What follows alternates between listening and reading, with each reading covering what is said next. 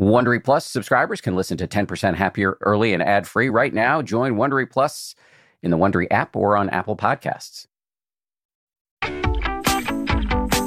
From ABC, this is the 10% Happier podcast. I'm Dan Harris. We care really deeply about supporting you in your meditation practice and feel that providing you with high-quality teachers is one of the best ways to do that. Customers of the 10% Happier app say they stick around specifically for the range of teachers and the deep wisdom these teachers have to impart. For anybody new to the app, we've got a special discount for you. And if you're an existing subscriber, we thank you for your support. So to go claim your discount, visit 10%.com/reward. That's 10%, one word, all spelled out, .com/reward. Hey guys, it feels like the right time to drop a deep Dharma episode, and this one has a twist. Bonnie Doran is a professor in the schools of social work and public health at the University of Washington, where she also directs the Center for Indigenous Health Research. She has spent decades studying and teaching Buddhist meditation and also exploring the connections between the Dharma and the indigenous wisdom of her forebears. In this conversation, we talk about the connection between meditation and native ceremonies such as the sun dance. We explore a Buddhist list that I had never heard of before called the Seven Spokes of Satipatthana, and she lays out a 6-word reflection for getting through crappy days. I don't know about you, but there have been more than a few crappy days in my 2020. Just to say in advance, Bonnie has a rangy and fast-moving mind. She has a delightful habit of saying 1,000 interesting things in the course of one uttered paragraph. Sometimes it takes me a while to catch up with her and chase down all of the various threads, but I promise that eventually in the course of the conversation I do. Bonnie, thanks for coming on. Great to see you. You as well, Dan. When I was reading a little bit about you, that one of the things that really stuck out to me as something I would love to explore with you and learn more about is the overlap between Buddhist wisdom and indigenous wisdom. I should say I've spent some time as a reporter with indigenous populations in Papua New Guinea, Australia, Brazil, the Brazilian Amazon, the United States. I know, I have a scintilla of the knowledge about the indigenous that you have, but I have some exposure, and therefore I'm really excited to learn more about the overlap here. So having said all of that, what comes to mind in terms of an overlap? Well, actually, I had a very strong experience that I can tell you about where I'm not supposed to talk about an overlap. I started meditating in 1982 before mindfulness was a thing. My very first meditation retreat was in Bodh Gaya, India. So I must have some karma with the Dharma. And since that time, I have been meditating, pretty regularly, to the point that now I'm a Dharma teacher. But anyway, I was sundancing. You might have heard of the Sundance ceremony. And I think meditation is ceremony too. I mean, that's one way that both of them really do overlap. But I don't know if I want to use that term overlap. I was sundancing on the Pine Ridge Reservation in South Dakota. And, the Sundance is a beautiful 4-day ceremony where you dance and pray. You're essentially praying for the community. And I was sundancing, and the thought came to me, that kind of I saw it arise, oh, you're doing dancing meditation. And before that thought even got to the top or got fully expressed, it totally disintegrated. And I got this incredibly strong message from the Sundance. It wasn't words, I can't even describe how the message got there, but it was very strong that said, no, you're doing the Sundance. So it was a message like, please don't try to overlap these. They're both incredibly wonderful, but they also enjoy a very unique history and cultural context. So I just had to tell that story. What do you think of that? Well, I'm really kind of mulling this word overlap, which even as it escaped my lips, I had misgivings about it, but I don't know why. I think what I'm hearing from you is the indigenous wisdom and practices are their own thing, and Buddhism is its own thing. And so to talk about the overlap may in some way diminish the individual contributions. Is that what you're saying? I think so. I mean, I think that maybe that's what the Sundance meant when it said that it doesn't need to be compared to anything else, that it has its own power, and it does. I mean, you know, the place that you get when you do the Sundance is an incredibly sacred place. Your mind is incredibly quiet. You're really touching into your heart, you know, chitta, intuitive awareness, you know, that knowledge system, and not the thinking, adding things up, conceptual mind into this other heart mind knowledge system that we all have. The Sundance does that too, because you don't eat, or, you know, you drink very little, you don't eat for 4 days, and you're dancing and just praying the whole time. And the whole community is on the outside of the arbor dancing with you. It's an incredibly, you know, collective ceremony that totally quiets your mind. Your thinking mind is gone for a few days, and chitta, intuitive awareness, is what's really being engaged in that ceremony. And I can say that about all other Native ceremonies in Native American church, the sweat lodges. I'm so lucky. I'm a professor in a school of social work where we have an American Indian Research Center. And, you know, the people who run that place are medicine people. And that they, you know, we have sweat lodges at least once a month. But we take science, you know, and work with Indigenous people to help, you know, increase the wellness and bring back a lot of cultural resilience and things like that. And mindfulness is totally perfect for that. Yeah. Okay, I now have a million questions. I'm trying to figure out which one to go with first. You use the word ceremony. You know, you said you think of meditation as ceremony. Can you say more? What do you mean by ceremony? Well, ceremony is when you're setting a conscious intention to create sacred space, right? And the Buddha Dharma, the Eightfold Path, you know, ethics and mental cultivation and wisdom is absolutely for the same purpose.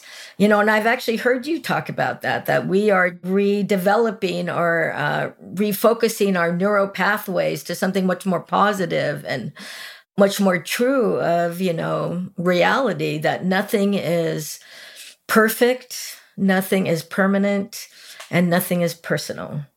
So that's the way that I enter retreat, is absolutely a ceremony, both teaching it and sitting it. And actually my daily practice as well is I'm starting ceremony. And one thing I love about the Eightfold Path that we are bringing to Indigenous ways of knowing is just that this is not just something you do a half an hour in the morning. This is a 24/7 practice. And, you know, people would think that that's really burdensome. It's not at all. It's actually can create a lot more lightness in your life if you know what you're cultivating and what you're nurturing, and, you know, make a conscious decision about that. So for me, that is ceremony, creating sacred space and knowing what you're doing in the moment. Yeah, a couple things to say just to amplify some of those points. One, I completely agree with you that, to me, and I've said this a million times on the show, but it bears repeating because it is so central to what we do here. The good news, or at least one incredibly important piece of good news, is that the mind is trainable. The brain and the mind are trainable. And that's sort of what I hear you saying about ceremony. It's making a decision to orient the mind in a certain direction. And that, when I heard you say, is what you're doing in, say, a Sundance or a sweat lodge. And that is what we're doing in meditation. We're trying to live in the way the Buddha recommended. In talking about that, just to say for listeners who might be sort of uninitiated, you use this term, the Eightfold Path. I just want to just explain to folks what you mean by that. The Buddha in his first post-enlightenment, and this is according to the story of the Buddha's life, and after he got enlightened, one of the first talks he gave was to some of his buddies, and he laid out what he called the Four Noble Truths. We've talked about these on the show before. The first is that, life is going to be difficult if you are trying to cling to things that won't last. Often that's shorthanded as life is suffering. The second is the source of that suffering is thirst or clinging, clinging to things that won't last in a universe characterized by impermanence. The third is that there's a way out of that suffering to overcome the suffering. And the fourth is the Eightfold Path. It's kind of a list within a list. And it lays out these sort of 8 areas of mental cultivation that make up the Buddhist path. I can't remember all of them, but they include things like right view, right speech, right mindfulness, right concentration, et cetera, et cetera. So anyway, I'm just saying all of that to explain. So I said a lot there. Any response to, did I get anything wrong in there? No, not at all. But I think it is useful to distinguish that within the Eightfold Path, there's 3 categories. There is ethical conduct, which is a huge part of any advancement in our mindfulness meditation. We know that one of the conditions for you to make any headway or to have any progress on, really strengthening this intuitive awareness, this other way of knowing, is to live by certain ethics. Don't steal, have right speech. And right speech is so incredibly advanced dimensionally from modern Western psychology. I mean, that's one way that I think about the Buddha boy. He was like an incredible psychologist. He invented psychology. And some of the concepts within Buddhism are more advanced than what Western psychology is saying right now. But those 3 categories are just living an ethical life, sila. And I'm going to tell all of you single people out there, sila is sexy. That's the first thing that you should be looking for if you're dating, is someone who has strong ethics. And then the second one is mental cultivation, is noticing whether your intentions for acting in the world are wholesome, generosity and kindness and compassion, or whether they are, oh my God, I need to get that, or I need Bonnie to be famous, or, just some egoic clinging. And then wisdom. When those 2 things are done, wisdom arises, and wisdom is what frees us from suffering. Mindfulness is the data collection instrument of intuitive awareness, of wisdom. And we just collect all that data. We don't need to do anything but watch it. And then when the time is right, wisdom arises, and we have insights that free us from craving and from aversion and from delusion. Do you ever have one of those iPhones where it would read your thumbprint? You ever see one of those iPhones? In order to start the phone, you would have to put your thumb on the start button. Yeah.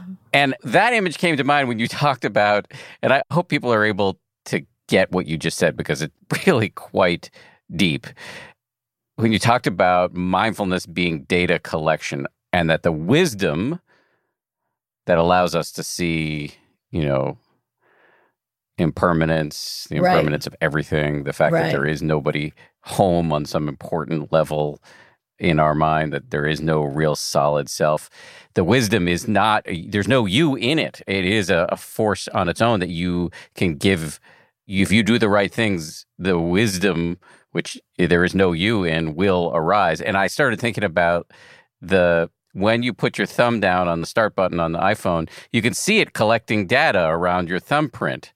And that is kind of what you're doing in your mindfulness practice. Just sit there, notice your breath, notice whatever weird thoughts come up or powerful urges or powerful emotions. Don't worry about making progress. You just do the data collection.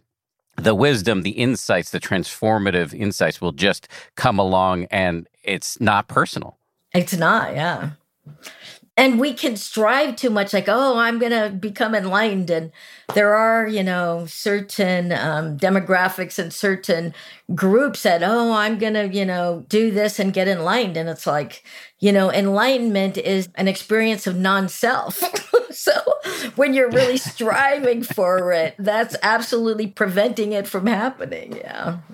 Yeah, I got into a period of, I take your oblique reference there to certain demographics. I suspect you mean people who look like me. Yes, I got into a little bit of that in my own practice. I'm going to win this thing. I'm going to get enlightened.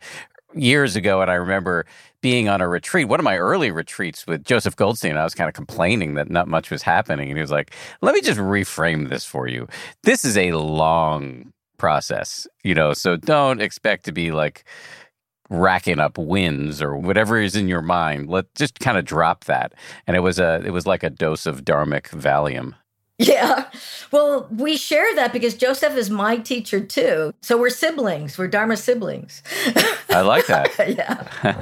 Yeah. So I had another thought, just getting back to this discussion around the now kind of forbidden word of overlap between indigenous wisdom and Buddhist wisdom. What about connection? Yes, I think there is absolutely a connection. I'm mentoring this brilliant Métis teacher who's in the Insight Meditation Society teacher training program. And there's 3 other American Indians in the advanced teacher training program right now. And we're all trying to figure out how to make this available to indigenous communities because it really resonates, particularly the way that the Venerable Analayo has come up with the 7 spokes of Satipatthana meditation. He has gone back and looked at exactly what the Buddha taught about how to do this practice.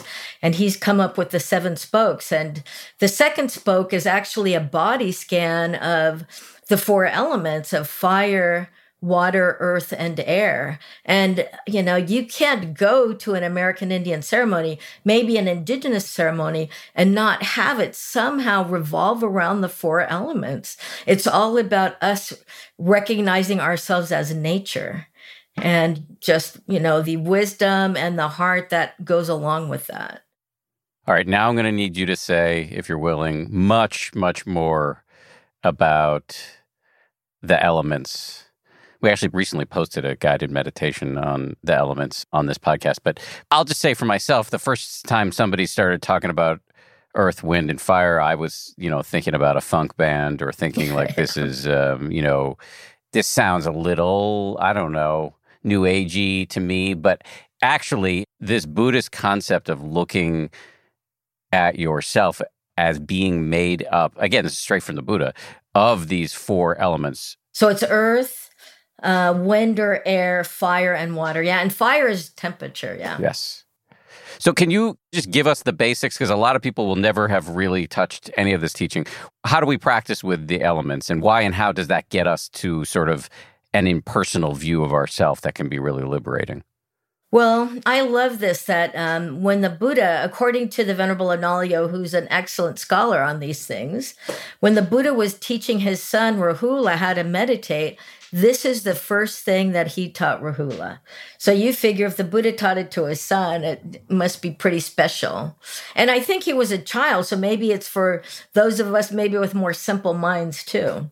But what the meditation is, it's a body scan from the top of your head all the way, slowly scanning the body for first earth element, and then starting at the feet, scanning the body up for air element, and, maybe making a small reference to, earth element is definitely the bones in the body.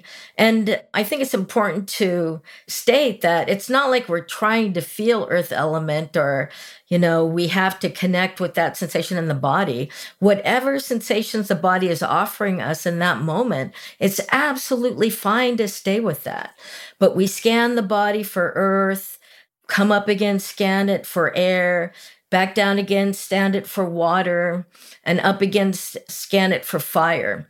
And, at the end of each of the scans, we say, earth element internally, earth element externally, all the same. And just even saying that just is a little bit of manure on the inside of that we are nature.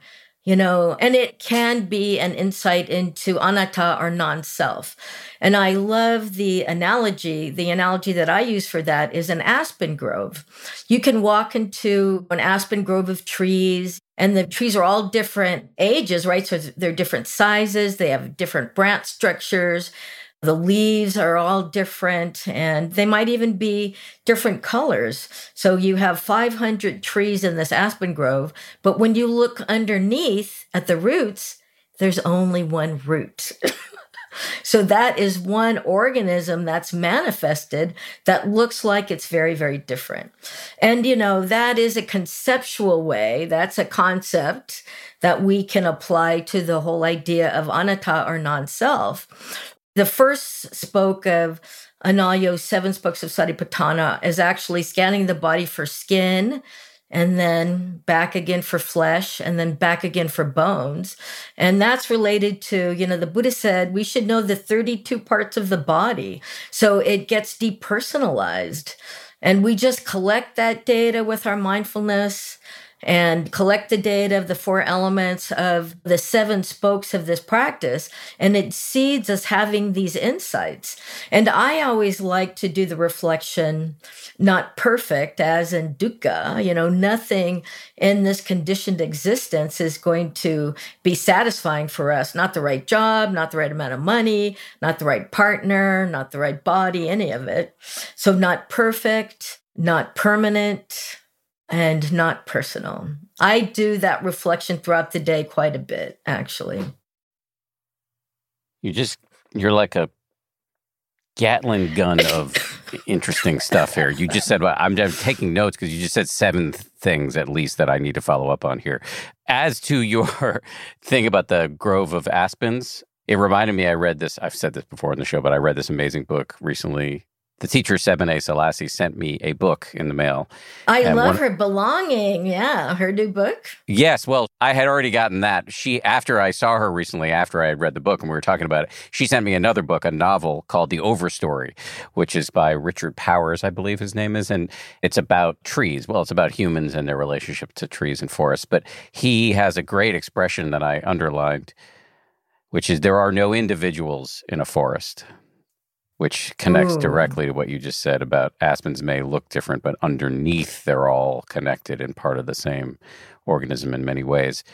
But let me just take you all the way back to your last answer, which is you were talking about how to do this element meditation. And I worry that some people, I think we should say a little bit more, if you're up for it, about what the elements are. When we're scanning our body and looking for the earth element, what does that mean? What is the earth element? What is the fire element? What is the wind element? What are we looking for as we're doing this meditation? Well, that's an important thing to distinguish, is that we're not really looking for them.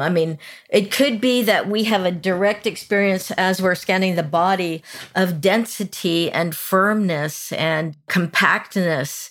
That would be an expression of the earth element. So earth element is density and heaviness, and air element, of course, is just air, and actually pushing too. One manifestation of air element is pushing and movement. And then water element is associated with just liquids, and, you can think of all the phlegm in the body. And actually, water is thought to bring things together into coherence as well. And then fire element is an experience of just temperature. You can get the Venerable Analayo's book. It's called Satipatthana, A Practice Guide. And when you buy it from Windhorse Publications, and it's very inexpensive, they'll actually also give you access to 7 guided meditations that he offers to actually just sit and let him guide us through the 7 spokes of Satipatthana. So it's important to know that we don't want to be searching too heavily when we're doing this meditation. Whatever experiences are offered to us, any sensations in the body, when we're doing the head, any sensations that are being offered to us, we should accept those and not strive too much to feel all the individual elements. Maybe we do feel them, and that's excellent, and we should note that and know that, but we don't want to think that we've failed if we don't feel earth in the head. Just an acknowledgement. Of course, our heads have earth element in it. That's what people consider the bone structures and like that. And what that does is, again, that's mindfulness collecting the data about, how could we not be nature? We're products of this earth, of, the living creatures of the earth who are relatives with the trees and the inanimate objects and other aspects of maybe non-living things, but we're all born of this earth. And to consider ourselves separate and to exploit everything around us because we're better, we're man. That's one of the main philosophies of our beloved Western relatives, is that man is the center of the universe and everything should be exploited for the benefit of man. And we can look very closely with this practice and see that all of these things that we're trying to accumulate and have and be are never perfect, permanent, or personal. It's so interesting so many interesting things you just said there, but these meditative practices that have emerged from the Buddhist tradition, many of which are grouped under the Satipatthana, which you've referenced a few times. The Satipatthana is the Satipatthana Sutta is one of another sort of speech given by the Buddha that was written down in a sutta or sort of a text, and which he described the 4 ways or the 4 foundations of mindfulness, the 4 ways to establish mindfulness. And because the Buddhists love their lists and then sometimes have lists within lists, you then referenced the great scholar, the Venerable Analayo, who's a German man who's now a Buddhist monk and has written a bunch of really interesting books and has become a great scholar in Buddhism. He has written about another list within the 4 foundations of mindfulness called the 7 spokes of Satipatthana. And the second spoke was what we've been dwelling on here, which is this using the elements to do what so many of these meditations are getting us to do, maybe all of them, which is to deconstruct this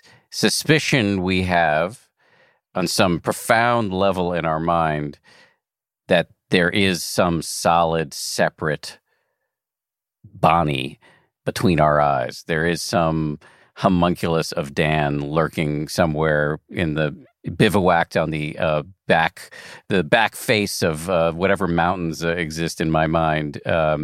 And what these practices are trying to get us to do, if I understand them correctly, is to see that, actually we are, as you said before, we are nature. Yes.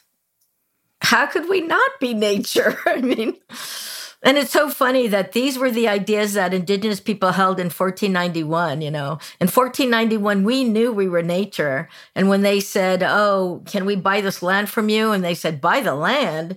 Do you want to buy the sky too?" They would come in and we would have like 4 or 5 genders and, all of these more advanced now in 2020, these more advanced ways of seeing things. We were declared uncivilized and needed to be robbed of land and our culture and our languages and our spirituality, essentially. I'm a public health professor, so I do interventions, community level interventions for people to be healthy. And in Indian country and in all communities of color, right now, we want culture revitalization. We want to bring back our languages and our cultures that were not totally, but to a large part, totally destroyed by settler colonialism and this intention to civilize us, right? And, Native people in 1491 lived 10 years longer than the European aristocracy. So I think that we can say that indigenous cultures and other epistemologies of the global South, excuse me for using all those fancy words, but this is, mindfulness is a knowledge system of the global South. And to really look at these other ways of knowing for all of us. I mean, we're all related, absolutely. And to see where there are other places for well-being for us, particularly right now during, a global pandemic. Yes, absolutely. Much more of my conversation with Bonnie Duran right after this. This show is brought to you by BetterHelp. I got to tell you, I feel so much better when I talk about my anxiety instead of keeping it bottled up. There's an expression that I first heard from the great researcher and also Zen practitioner Robert Waldinger: never worry alone. Our temptation many times is to keep it bottled up, but the data really show that the people who do the best in life, who live the longest and are the happiest, have strong relationships with people with whom they can talk about whatever's going on in their lives. And for me, therapy is part of that. If you're thinking of starting therapy, you might give BetterHelp a try. It's entirely online, designed to be convenient, flexible, and suited to your schedule. Get it off your chest with BetterHelp. Visit betterhelp.com/happier today to get 10% off your first month. That's BetterHelp, HELP.com/happier.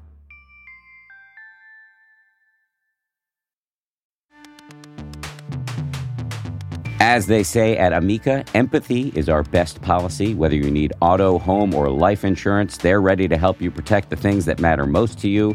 They're a mutual company, customer-owned, in service to you. Amica representatives are here when you need them, and you can take comfort knowing a real person will be there on the phone to take care of you, because the greatest measure of their success is your satisfaction.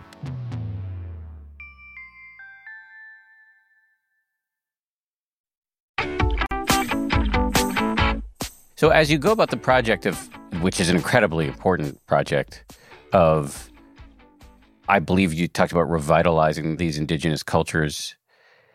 What role do you think mindfulness, which comes from India, can play in revitalizing Native American cultures? Well, it's so interesting that you asked that. So right before I got on this call, I was talking to my sister. She is a social work professor at Sitting Bull College on the Standing Rock Reservation in North Dakota. And she and I and a few other people who work in the tribal colleges, I work in the tribal colleges a lot. Those are my research partners when I do National Institutes of Health funded research. We actually submitted a grant to develop an Indigenous mindfulness curriculum because a few years ago, I was telling her about mindfulness. She was very interested in it. And she showed me this list of this beautiful 10 values that the Lakota Dakota Sitting Bull College wanted all their students to learn. And you would have thought you were looking at the 10 paramis. They were generosity and truthfulness and fortitude and, all of these beautiful qualities. And the Buddha, he taught about how to pick really wholesome qualities. We know in our tradition, we teach the so-called Brahma Viharas or the divine abodes, loving kindness and compassion and sympathetic joy and equanimity. And there's a certain way that we do meditations that strengthen those mental factors in our heart and mind. So when an intention arises that is the opposite of those things, we're much more aware of it when they arise, and they become the default intentions of our lives as we're walking around. So I think what we could do is take these 10 values of the Lakota Dakota and turn them into daily meditations. All of our big ceremonies like the Sundance and even Sweat Lodge ceremonies, maybe we'll have it once a month. And the Sundance is a once a year ceremony. And a lot of tribes have ceremonies that are so important to teaching the positive values of the culture. But meditation we can do every single day. And, it becomes an everyday ceremony and an everyday practice for us to re-inculcate ourselves with the values of our traditions and, just make commitments and have those mental factors be how we interact so we're not harming people. So I think that's one way. And, Sitting Bull College on Standing Rock is so into it. Fort Peck College. Fort Peck has already started doing mindfulness training there from an Indigenous perspective. And that's also a tribal college. I think a lot of tribal colleges are very interested in doing this to just bring a lot more wellness and cultural revitalization, values revitalization back to their communities. It's so important because, I mentioned I've done some reporting in Indigenous communities around the planet, including here in the United States. It's just so sad to see these great cultures that have been sort of ground down. And yeah, I'm really interested in what you just said about there are these ceremonies that, may happen once a year or once a month, but you can weave in daily meditations that amplify the mental qualities these ceremonies are already trying to teach and weave them into daily life so that they're not falling off in between the ceremonies. Exactly. Perfectly said. Very well said. Sadhu, sadhu, very well. Yeah. That's what we're trying to do. Yes. I'm going to jump back to, I'm making myself a promise, and I'm promising this to the listener as I go, that as I've referenced before, you have this great habit of saying a bunch of interesting things and my not wanting to let them pass by. So I write them down, and I'm going to systematically come back to things you've said maybe as long as 15 minutes ago, just to make sure that I give you a chance to say more about them, because I don't want them to just be offhand comments. And one of the many little gems you've dropped here is that you talked about this reflection you try to do regularly. Oh, yes. Can you just remind us, what is that reflection again, and what's the benefit? The reflection is not perfect, not permanent, not personal. Because, part of the reason that we suffer is we expect things to be something that they can never be, I feel so incredibly privileged. I'm a first-generation college student. I grew up pretty poor, and I feel now all my problems are essentially first-world problems compared to, what my parents had to go through of being people of color in that stage of the United States. But I still, I'm actually doing COVID vaccine research right now with tribes. And, the tribal councils are wanting to be involved with COVID-19 vaccine research because they want to make sure that their communities know that these vaccines are for them once they get developed, so people will actually, get vaccinated. And they want to make sure that the research has been done in the highest level of integrity and ethics so that people will feel okay and they'll trust the process to be able to get vaccinated.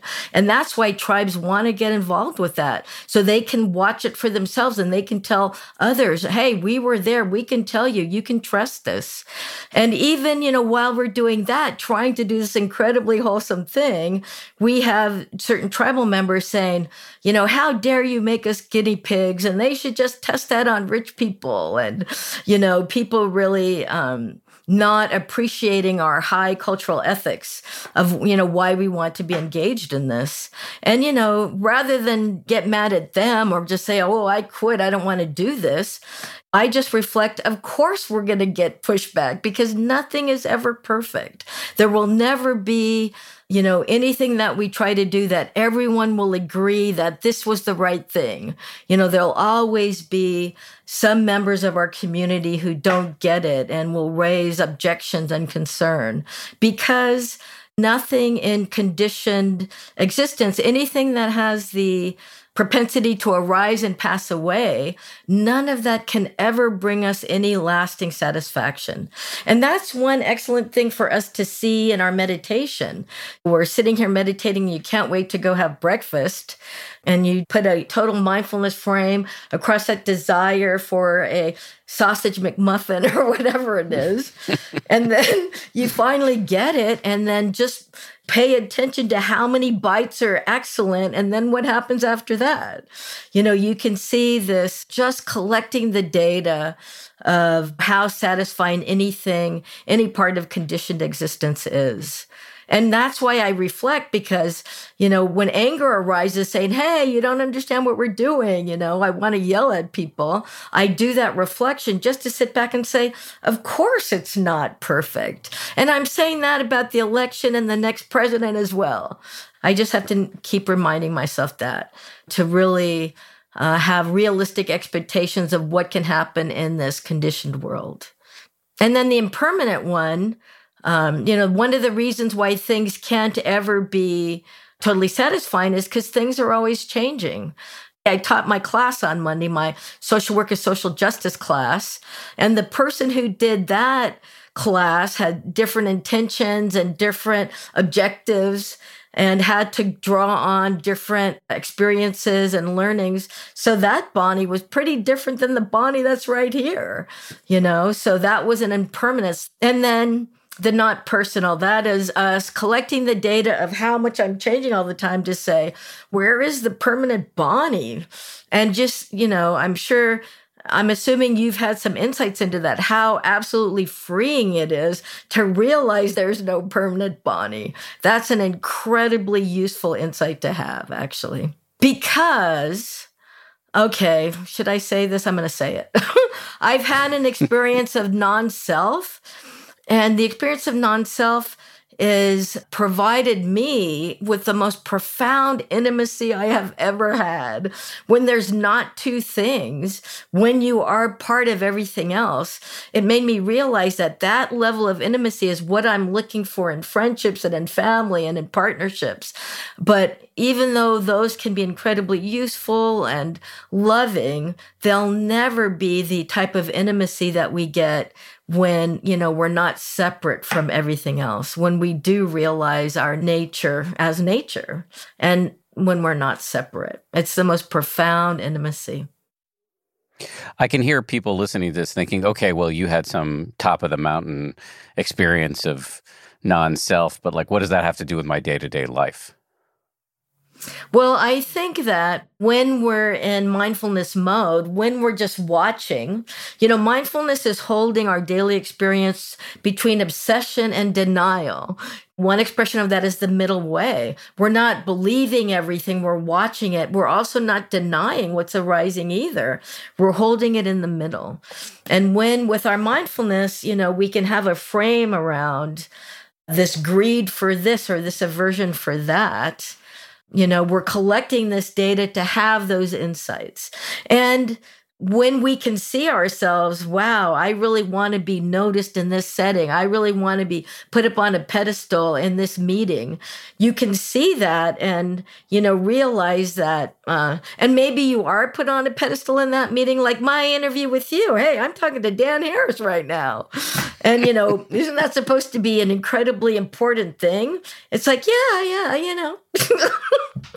I'm a fan of his, but it's not really providing anything that I'm going to be able to take home tomorrow and being a lasting sense of satisfaction. It's not. And, when we can collect data and reflect on that, who is the Bonnie even doing this interview right now? I love her. I respect her. I'm trying to take good care of her. But she's going to be different than the Bonnie who's answering student emails in an hour from now. And that kind of lets go of the pressure of wanting, things that are never going to fulfill us and provide us a sense of deep connection anyway. I was just going to add on to what you just said there. I hope this is connected in an appropriate way, because what it brought to mind is I had the incredible luck recently where I was able to, even in COVID time, to do a meditation retreat with some friends. A friend of mine has a house in Maine, and a meditation teacher who you may know, Alexis Santos, I love Alexis, yeah. Yeah, so he's a great guy. He happens to live in Maine, so he came and taught the retreat, and it was just four of us. Alexis, of course, teaches on the 10% Happier app and has been on this show and is a friend. Alexis is deep, yeah. He is, and he has a bit of a different style of teaching than I had ever been exposed to. His teacher is a Burmese Theravada teacher, Sayadaw U Tejaniya, yes. And so it's it's more relaxed style of meditation, which I found to be incredible. And one of the little techniques that Alexis was getting us meditators to do when looking at our own minds in meditation was to just once in a while take stock of the fact that everything you're seeing is nature. For me, all the embarrassing stuff, I was running a constant mortgage calculator in my head because my wife and I are trying to buy a house. Or I was wanting, you said before, wanting breakfast. I was wanting breakfast or wanting lunch or thinking about what's going to be for lunch. And all these stupid little thoughts that felt so much like Dan, you just drop back into saying, oh, that's just nature, right? Of course it is. Everything's nature, right? You're not separate from the rest of the universe. I didn't order up those thoughts. They're coming out of some void. And that is, I don't know how to articulate, but it is incredibly liberating to not be so sucked up in them and to see them as some sort of natural process that you can watch unfold. Right. Oh, I love that. I relate that story just because I understand why seeing Bonnie as less personal can be so powerful. Right. Because then you're just not so owned by all of the sometimes wild and inconvenient and embarrassing things that Bonnie is thinking. Right. Yeah. And actually, there's a Tonglen practice that goes along with that. Pema Chodron teaches Tonglen where, you just reflect how many other millions of people on the planet are having this exact same thought. Yeah. As a way to make it not so personal. So there's a quote from you I wanted to discuss. You mentioned earlier, this is part of my commitment to make sure that none of the seemingly offhand gems you're dropping here go by the wayside. You mentioned earlier that you teach a class on social justice, and there's a quote from you that my colleague and podcast overlord Samuel Johns, who's the senior producer on the show, he shared with me a quote from you on the subject of social justice, and here it is. Social justice efforts that do not include the cultivation of clarity and love are doomed to failure. Let me just say that again. Social justice efforts that do not include the cultivation of clarity and love are doomed to failure. I don't know that a lot of people involved in, social justice, that term has become a little controversial. Let's just say fighting for change in whatever way people believe society should be changed. I don't know that many or most people who are engaged in that work right now are thinking about love. I don't know everybody's mind who's doing this work, but I don't hear love coming up all that often in the discourse. So why is love so important? Well, I might disagree with you about that. I think that there's a fair amount of social justice advocates, and it's not everybody. That's absolutely for sure. It's not everybody. But there's a lot of people who are using the term collective liberation. And, there's no way that any of us are going to be free and have what we need, have equity, unless everybody has equity.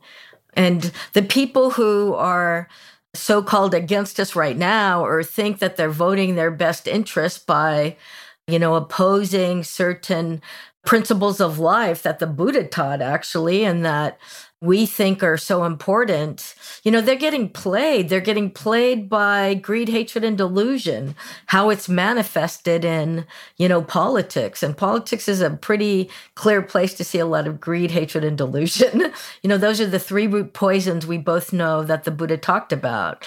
We all are relatives. And I, feel really bad for my working class white relatives who think that everyone having equity means that they don't get what they're entitled to or something like that, because that's absolutely not true. A lot of social justice movements are rooted in collective liberation. I'm on the board of a wonderful organization called White Awake, whiteawake.org. And they are absolutely rooted in mindfulness. They're rooted in using mindfulness to see how we are being played by larger forces of greed and ignorance and really trying to come to a collective understanding of who we are. I love White Awake because they're teaching European Americans that, whiteness was invented in like 1687. And, if you're white, you're not necessarily connecting to your incredibly rich and beautiful ethnic heritage. Why aren't you Irish and German or any of your real ethnic identities that could provide a lot of, connection to community and to your family and a lot of fun and good tasting things as well. So, I agree with you that there's a lot of people who are doing social justice who are watering the seeds of their anger. And that is absolutely, in my view, I wouldn't even call that social justice. I call that racial trauma venting, It's complex. Yeah. It is. And I guess what I meant by it is on whatever side you're on, and there are many sides here, anybody who's engaged in the public square right now, as a journalist, I look at what's happening in the public square and I don't see a lot of love. Yeah. And yet what you're saying is if you're fighting for change, whatever the change is, and I know you come from a specific perspective, but if you're fighting for change and there's no love in it, you're saying that is doomed to failure. It is, because I don't think the wisdom is necessarily there for real liberation to happen. And I think, as soon as those people get empowered, they're going to be doing the same things as the people they just tried to oust, because they're watering the seeds of their anger and of their separation. And those mental factors, when we engage them a lot, they get stronger and they become what is behind our intentions as we walk in the world. And, that's not a good thing. We want the bliss of blamelessness. We want our actions in the world to be supported by positive mental factors.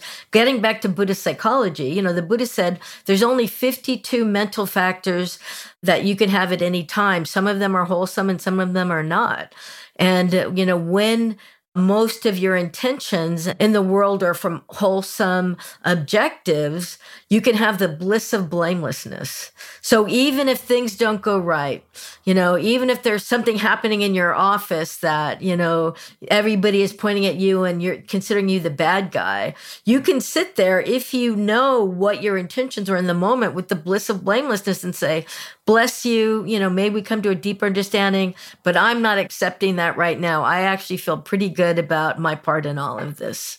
It's an interesting thing to be able to do. I saw that you interviewed Steve Armstrong. He wrote a really nice short book on Buddhist psychology. Have you seen that? No, what's it called? It's called A Field Guide to the Mind, Practical Abhidhamma for Meditators. And it's very short. It's only like 45 pages. And it just lists what the 52 mental factors are. Because, that's one of the things that we want our mindfulness to do. We want to know what is underneath our actions in this moment. That's an important part of the practice. There's 3 baskets in the Buddhist teachings. The 3 of them are the suttas, which are what we have been talking about with the Satipatthana Sutta. It's kind of like the scriptures. And then there's the rules for the monks and the nuns, the rules for the Vinaya. The rules for the monastics.